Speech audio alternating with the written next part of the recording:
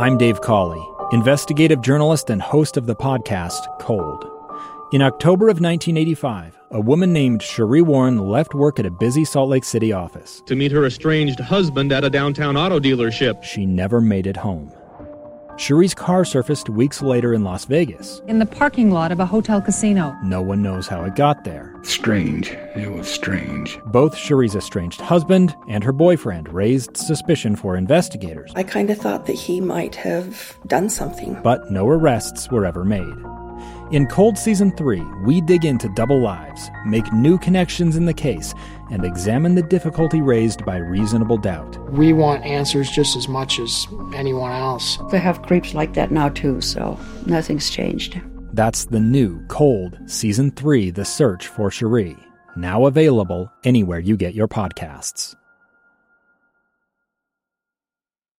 Over the summer, I was at the U.S. Capitol, and it's a personal story. I haven't shared it here, but my wife's never been to Washington, so we went for our 10th anniversary. I told Boyd Matheson we were going, and he surprised us by setting up a private tour of the Capitol. This was back in July. So we got to D.C. on a train, just like Joe Biden. When we got there, Senator Mike Lee's staff met us at the train station. And for goodness sakes, they had an aide whose job was to wheel our suitcases right into an office building. 10th anniversary VIP treatment. It was amazing. They whisked us onto a private subway that's used by senators. Suddenly we're in the Capitol basement, but we still haven't seen Washington at all because everything so far has been underground. Then, at this plain old double glass door, Matt, Senator Lee's deputy chief, says, "This is the door where the new president walks out to take the oath of office. He comes down these stairs over here, and he walks out that door." Well, my wife looks out that door and sees that amazing view that you've seen on TV countless times. The majestic grass-covered mall, the Washington Monument at the other end rising in all its glory. My wife's first glimpse of our nation's capital. Is that view so seared into American history?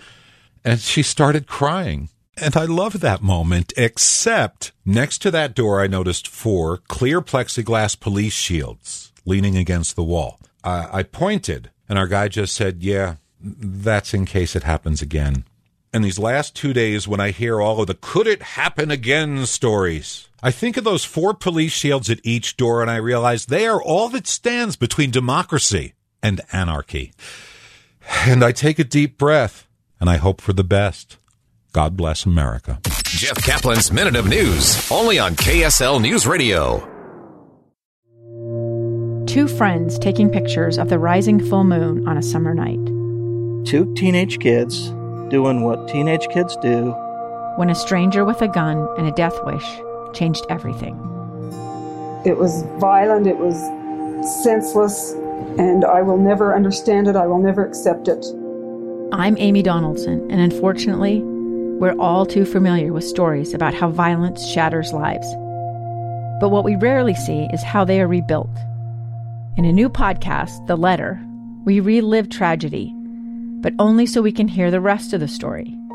The struggle to reclaim lives, the realities of grief, and the possibilities of forgiveness. I believe in miracles. Sometimes I thought, there are no miracles. Yeah, there are, and this is a big one. Follow The Letter at theletterpodcast.com or wherever you get your podcasts.